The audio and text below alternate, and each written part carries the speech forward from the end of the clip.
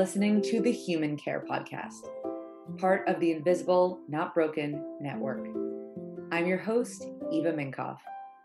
On this show, I have candid conversations with chronic illness warriors and health practitioners who are redefining what it means to be human when faced with health challenges. I'm also the founder of Wellacopia, the matching site for healthcare relationships. We connect chronic illness wellness seekers with the integrative providers best suited to be their partners in care. To match with your dream doctor, therapist, nutritionist, acupuncturist, chiropractor, and more, visit wellacopia.com.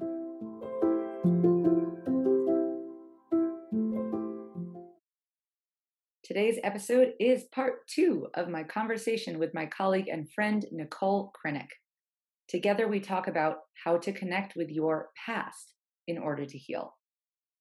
Again, Nicole is the co-founder of WANA, We Are Not Alone, an app for the community, for people with chronic and invisible conditions that foster hope, direction, and healing. She and her co-founder, Evan, came up with the idea for WANA based on their own struggles, finding the right support and the right education at the right time. In part 2 of our conversation, we discuss the fascinating approach of inner child healing, the real explanations of psychosomatic and the placebo effect, and what it means to be limited versus limitless. Once again, I have no doubt you guys are going to love this conversation. Never a dull moment with Eva and Nicole. Before we get started, a reminder that all conversations and health claims on this podcast are based on individual experiences and expertise. Everyone has their own personal and professional truths and should be treated as such. Okay, let's get started. This whole area of science actually has been what I feel I've based my career on, basically the mind-body connection and the impact that our thoughts and emotions can have on our physical well-being. And the brain in particular. I mean, it's also, if you look at it in the opposite direction, causing illness. I always like to make it clear to everyone out there if they hear about what seems like a derogatory word. Actually, now I'm forgetting the word. When it's all in your head, psychosomatic. That's the word. When we get put down saying like, oh, it's a psychosomatic illness, it's all in your head. But the truth is, psychosomatic is not defined that way at all. Psychosomatic, really, what it actually means is that something originated psychologically and now has manifested physically. And unfortunately, everyone's like, oh, that means it's in your head. No, it means, it wasn't like you broke your arm. You broke something emotionally within you, whether it seemed intense to you or not at the time, actually, like, because all of our bodies respond differently. But it did like physically hurt your brain in a way. So that's why, like you were saying, you like having an inflamed brain of truth, I think was something you said earlier to me or on the podcast. I just thought that was a really interesting concept. And I guess now I'd really like to go into inner, what did you say? Inner child healing, right? Oh boy, you're going to have to interrupt me on this one because I could talk about this for forever. And, in a way, this was put on my radar about a year ago. And now, you hit the top of one mountain and you realize you're only at the bottom of another one to climb. So I'm looking at inner child in a whole new way. And right now, so inner child healing, in my understanding, I haven't done a lot of research on it, is really the notion that, and again, this is very much my explanation, but we're born into this world, right? I mean, if you even think about the act of coming into this world, you have nothing to worry about. It's warm, it's cozy, it's juicy, it's dark. You get fed when you want, sleep when you want. And then you come flying out of a canal and there you are and the doctor smacks you to see if you're awake. It is quite the entry into a new dimension, if you will. And then you're born and things happen and, our parents do their best. I mean, one of the greatest realizations I had was being inside of a personal professional training and development seminar. and they asked for two 20-year-olds to stand up. Nobody knew what was going on. They brought them in front of the room and they said, "Meet your parents." And everyone's like, "Oh my God." Meaning, like, they had no idea what they were doing. Their parents didn't know what they were doing. Nobody gives you a manual, and you just do your best. And therein, by default, lies many opportunities, some more drastic than others, for a child to experience trauma, for a child to experience their needs not met. It could be as simple as being the eldest child, which I am, and then all of a sudden there's like another thing that's getting attention. That could traumatize you. It could be as significant as some others, much more aggressive, daunting things. It could be a divorce, like I witnessed with my parents. It could be aggression. It could be so many different things. And we often don't deal with the trauma in the way it needs to be dealt with or at all as you're young. And I really believe that which we resist persists and that which we repress grows. And I know that I've looked at childhood things, but I've never looked at them as the key out of where I am or as the key into who I am. And so inner child healing is really going back to those first memories that shaped you into being the person you are today, that in some ways helps you, but in some ways hurts you. I had a lot of being called to survival as a child. My parents were divorced. I understood a lot as an empath from a young age. So I didn't need to know that mom and dad didn't like each other. I didn't need to hear them yell to know that, I should say. But you carry that with you as a child. And something very prevalent in the chronic illness community are sensitive people, above average sensitivity, empaths, people that feel things on a different level. And I myself did that as a child, and I had no language for it.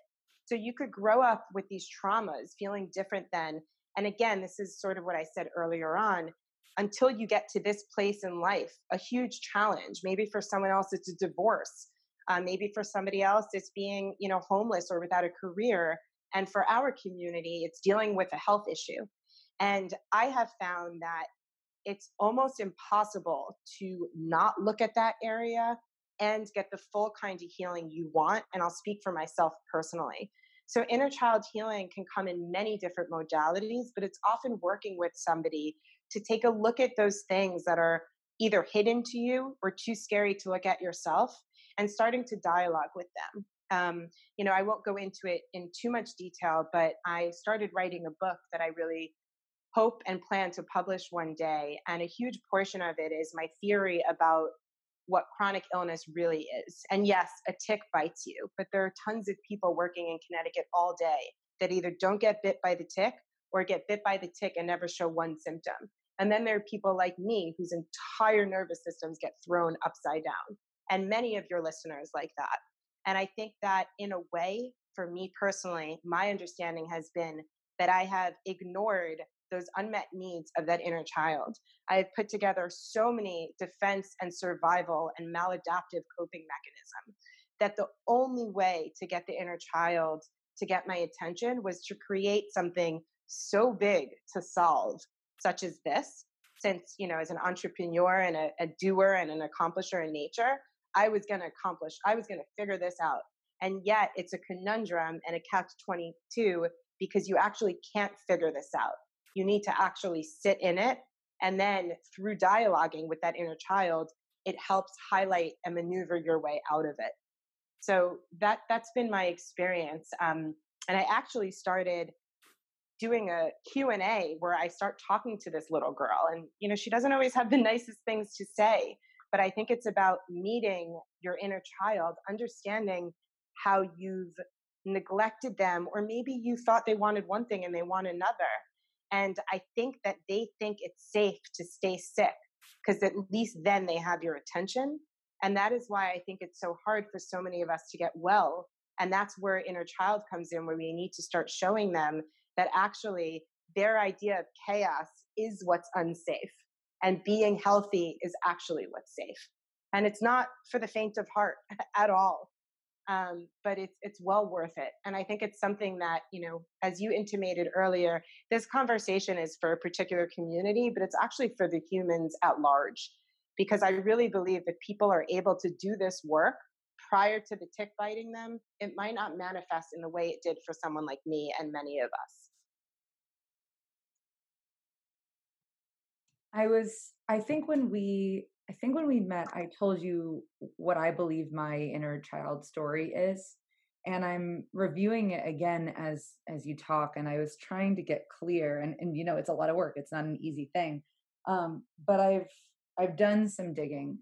I think that there's a lot of moments in our lives that can be labeled as, quote unquote trauma. And sometimes it's in like the typical sense that people think of, and sometimes it's not. I do think a way of figuring that out is often if or like an easy way to try and figure that out if it's a very old memory from your childhood is if you remember it vividly to this day. I think that's usually a good indicator. Just putting that Yeah, out there. that's definitely that was definitely my first one. Yeah, Crying on like the floor of my kitchen as I watched my mom, and I'll leave it at that. But yeah, it comes back to you, and even if it's not vivid, I went to a treatment center in Florida last year, and I worked with an inner child therapist while I got these all natural IVs that boosted my system. And she took me through this journey. She put me into meditative state. She didn't tell me what was going to come to mind, but a memory I had actually not remembered for a very long time shot up.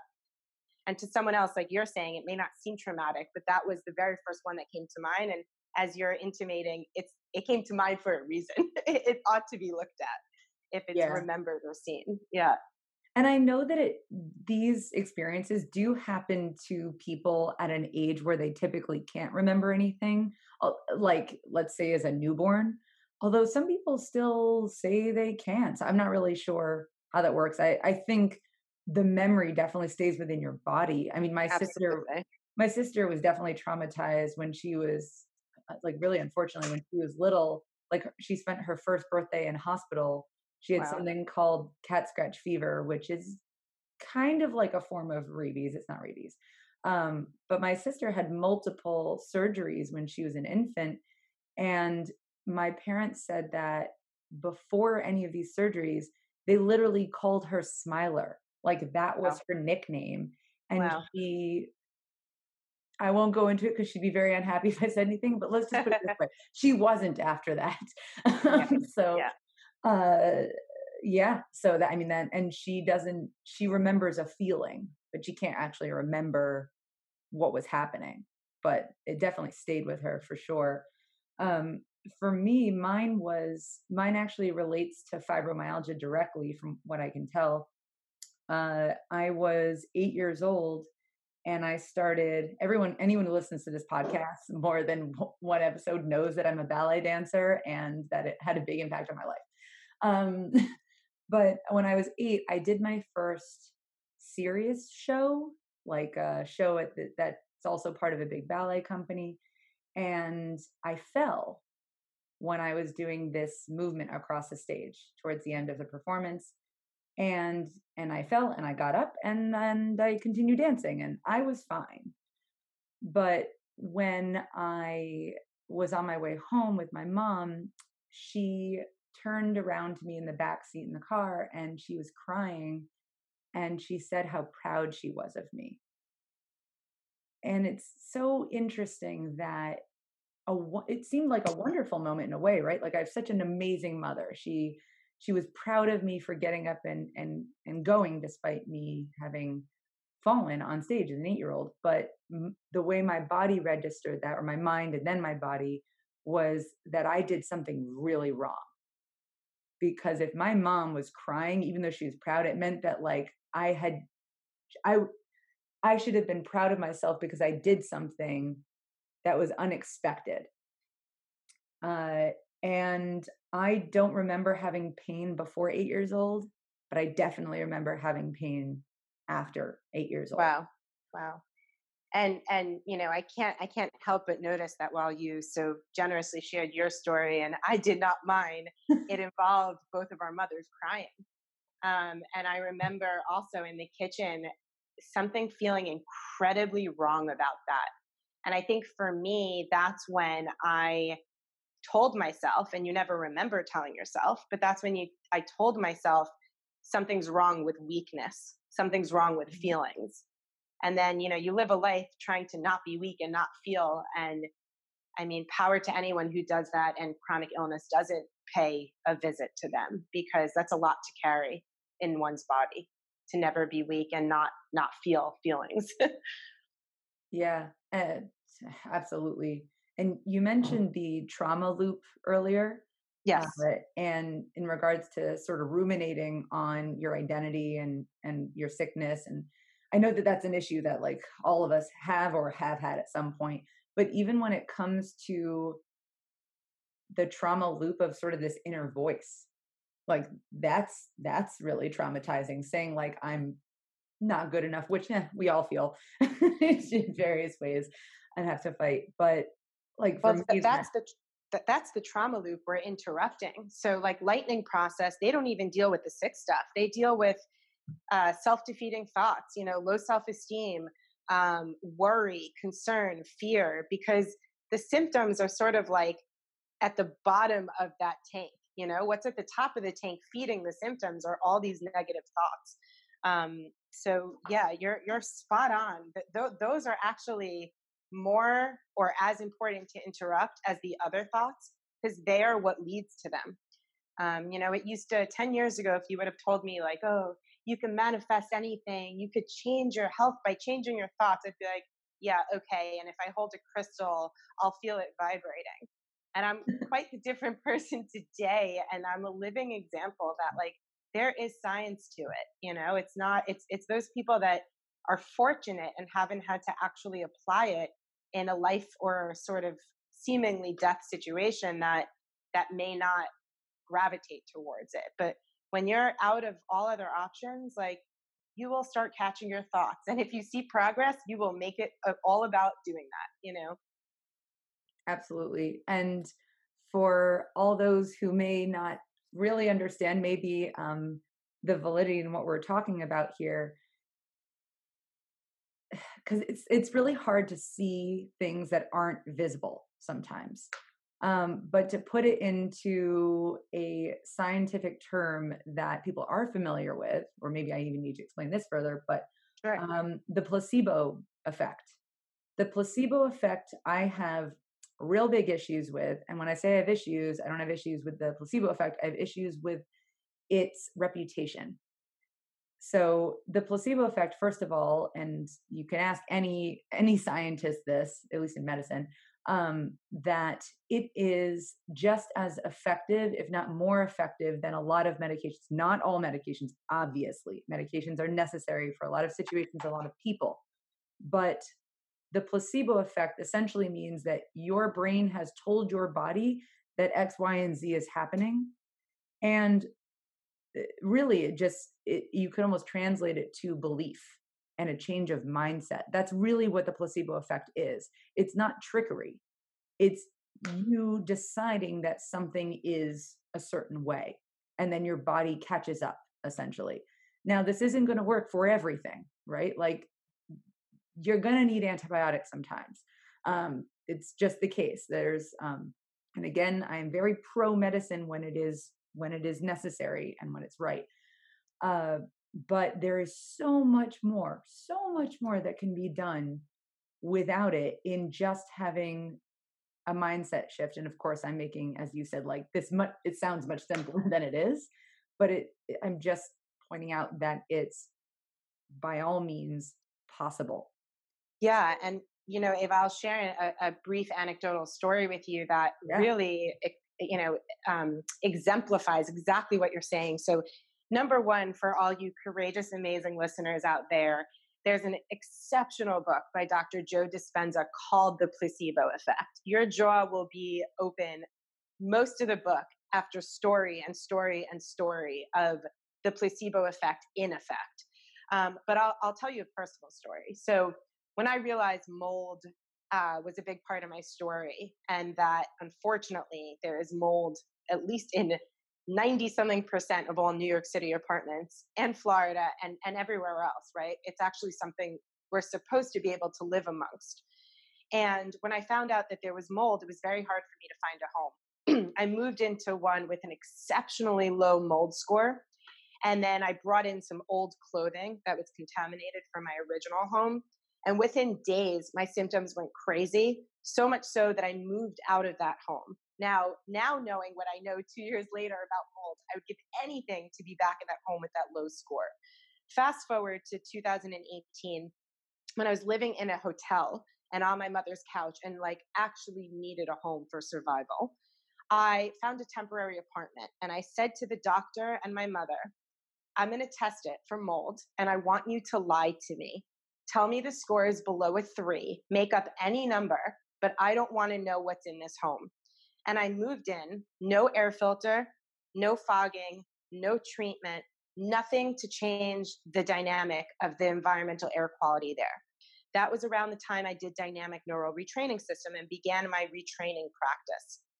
I moved out of there virtually symptom free 4 months later into my original home, which was still full of toxic mold. And unfortunately, the remediator, as unfortunately many do, didn't know how to properly treat it, told me it was safe.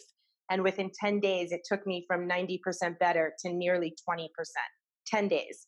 Wow. Once that happened, I called my doctor and I said, okay, guys, I'm not stupid. There's mold everywhere. Obviously, in that home, believing it was safe and having a certain level of mold, it must have been the combination that allowed it to be within my training zone. That's something they talk about in neuroplasticity. You don't want to go into the lion's den, but you want to incrementally expose yourself within your training zone to the thing your body's overreacting to. Very long story short, I got the results back. It was triple the amount I thought it was. It was triple the amount any doctor would have said was safe. But because I was training my brain every day and subconsciously really believed it was safe enough to me to have left 90% symptom free.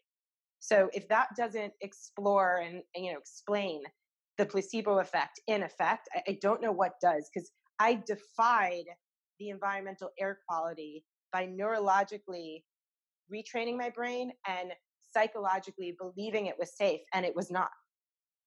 Damn. Right? I gotta say that. Now I need to figure out how to do that in this current apartment, but joke, it's safe. Yeah, our ability to manifest through our belief, just saying overall, is really, really quite astounding. And I'm definitely going to put a link to that book and maybe some other stories. That there are countless stories, even within each person's life, whether we're aware of them or not. How what we decided was possible actually became possible purely because we decided it. And if anyone wants to yell at me later and wants to have a conversation about this, I am happy to do so. You can yell at her while I retrain my brain. Yeah, exactly. So the word healthy, what does healthy mean to you? How would you define that? It's a really great question. So the first thing that comes to mind is, it's quite a big word, but usually they say what comes to mind first, let it come out of your mouth. And the word that I thought was limitless. The opposite of limitless is being limited. And my experience in my somewhat bizarre symptoms that still remain is that I'm limited. Like, most people live with Wi-Fi. Most people don't care going to an office with 40 computer routers near them at any given moment. I think that's changing with 5G and people's awareness. And I'll leave it at that, not going to touch it. But being limitless, being not stopped, not limited by anything health related, being who I was in 2016, where I thought, and let me say something, I don't ever want to be who I was in 2016. I want to be who I am today and who I'm going to be as a result of the journey. I actually have no desire, now that I'm in the lessons phase and now that I'm a co-founder of this app, to go back to what once was. But when I think of 2016, I think of feeling remarkably empowered, of wanting to go to Thailand on a fancy 3-week solo trip and doing it, of calling a $10 million owner when there's hundreds of other brokers more established, yet winning the listing and selling it, of looking up at the sky and seeing the joy, of a man asking me on a date and me not wondering if the lights are going to be too bright and I have to wear a hat because of my light sensitivity. It's literally freedom. Limitless and freedom is what comes to mind. And if you ask me, okay, but what's underneath that? It's balance. It's the opposite of inflammation. It's a neutralization and an integration of mind, body, and soul. It's the ability to talk to the little girl in me and fear without a computer there in a question answer form as my body tenses. I'm scared what she's going to say. But it's literally being able to sit there with whatever comes up and to be exactly as I am and as exactly as I'm not, but not have this conversation about health be in the forefront or the background of my life at all, except the best thing that ever happened to me. And that's what I think will be my healthy very soon. Well, can I like give a little applause over here? I don't know what I said, but I'm sure I'll hear it when this thing goes live. I rarely know what I say in these podcasts. You're on it, girl. You are on it. I gotta say, so limitless. Well, first of all, that's definitely not one I've heard before, and I really love it. It's actually, I was comparing it to when I ask people like why do you want to earn money? Like if you won the lottery or you had a career where you earned a lot of money, like what's the reason? And generally speaking, a lot of people come back with the same answer, even if they need to whittle it down. And it usually comes down to freedom or security, which in some ways I find synonymous at times. And I think this is very similar in that all we really want is to not be limited. We want to be able to do and feel whatever it is that comes our way that we desire, that is positive. Uh, but what I also like about what you said is that it doesn't necessarily mean that you don't have physical limitations. It's, well, actually, I would like to hear what you think about being limitless or working towards being limitless as your state of healthy. So it's interesting because I have the gift of recovery, and because I don't have the luxury or curse of numbing any part of my life experience these days. I get to see and hear and feel my ego, feel that little girl, feel that shadow when it comes up. So when you said, and I may butcher what you said, but when you said, I like that you said limitless, but that may not mean the absence of physical limitations. My ego is like, yes, it does. um, so I'm still working on that, which I actually think is a whole other conversation around acceptance. Like, why do you have to be, quote, fully healthy and recovered to be limitless? And actually, my position on what you're asking is really quite changed, because I'm not speaking right now for myself or for just about me. I'm talking to the world at large. And there are people out there that have physical limitations and live remarkably limitless lives.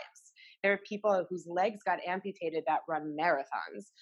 So who am I to say that I need to be free of all of my quote stuff to be limitless? But in my mind, freedom for me personally. So I actually feel, in a way, an immense amount of freedom right now. But I would be inauthentic if I said that to me, there's an even greater freedom, a limitlessness that I don't feel yet. And I know I will feel soon, that will come with the disappearance of those physical limitations. And something anecdotally that I think about often is I lived in this world, right? Many people who are into spirituality really believe at their core that they chose this world, that they even chose their parents, right? Wild concept. Mom and dad, I love you. Just saying, it's a wild concept. And yet I lived with Wi-Fi. I lived in the home that I owned for 15 years with black mold. It did not show up when I was in Thailand, I assure you. And I lived with freedom. Any limitations I had were not related to health. They were related to self-imposed limitations. So I know if I lived once amongst just the world as it is, whatever the world is around us, and I chose to be here, that I could again. It's really, again, that's why it's a remembering and a returning to, not a completely unique new experience, but in a way it is new. I feel like I'm getting way too deep in all this, but that's pretty much my answer. That, I think true limitlessness is probably having physical limitations, but not living experientially as if you do. But for me personally, it's not having them. Well said. That's where I was going with that. Awesome. It's a hard one to conceptualize at times, especially when things are as hard as they are now, and we are actually or we should be. Sorry for preaching here, but we should be physically limited. Amen. Right now. Nobody go outside or don't, limit yourself there. But actually even using that as an analogy, yeah, I'm home. The only place I've been in 2 months is the grocery store.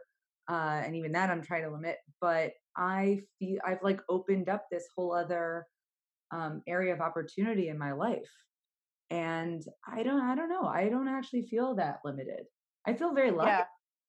I'm feeling lucky. I resonate with that. I feel that too. It's been a welcomed slowdown for me, and a needed one, and tremendous healing in 2 months. So yeah. Yeah. And you were already becoming a pro at quarantining before quarantining was a thing.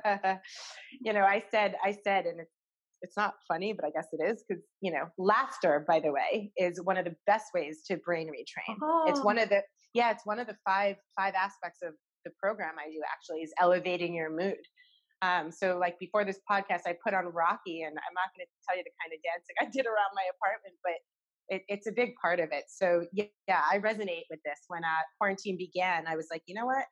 I can actually breathe easier. I don't have FOMO. And it's literally like all the weight I've carried for a year of hardly being able to leave my home is no longer mine alone to carry. It's been a really unfortunate delivery of a beautiful experience, I think, for many people.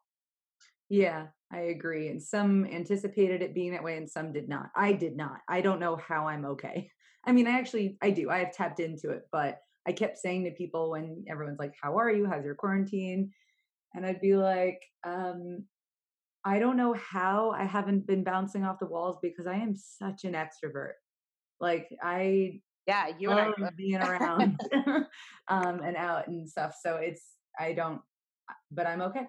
I mean, I think given, your history and what your listeners know about you, I think that's probably one of the lessons that I'm going to just put myself out there that you've learned, which is okay, I have to make the best of what I'm being given right now. You're forced to do that when you deal with health issues, because the fight against it is the ultimate suffering. So here we are in quarantine, and here you are making the best of it. I think that people who have gone through things like we have are almost better set up for these moments if they allow it to be that way. Yeah, it's definitely a way to look at it. I know not everyone is, but that's definitely something I encourage people to try on. Yeah, and it's not easy. And like I said, I kicked and screamed for 3 years. So I totally resonate with this making one's journey even more hard. I really do. Yeah.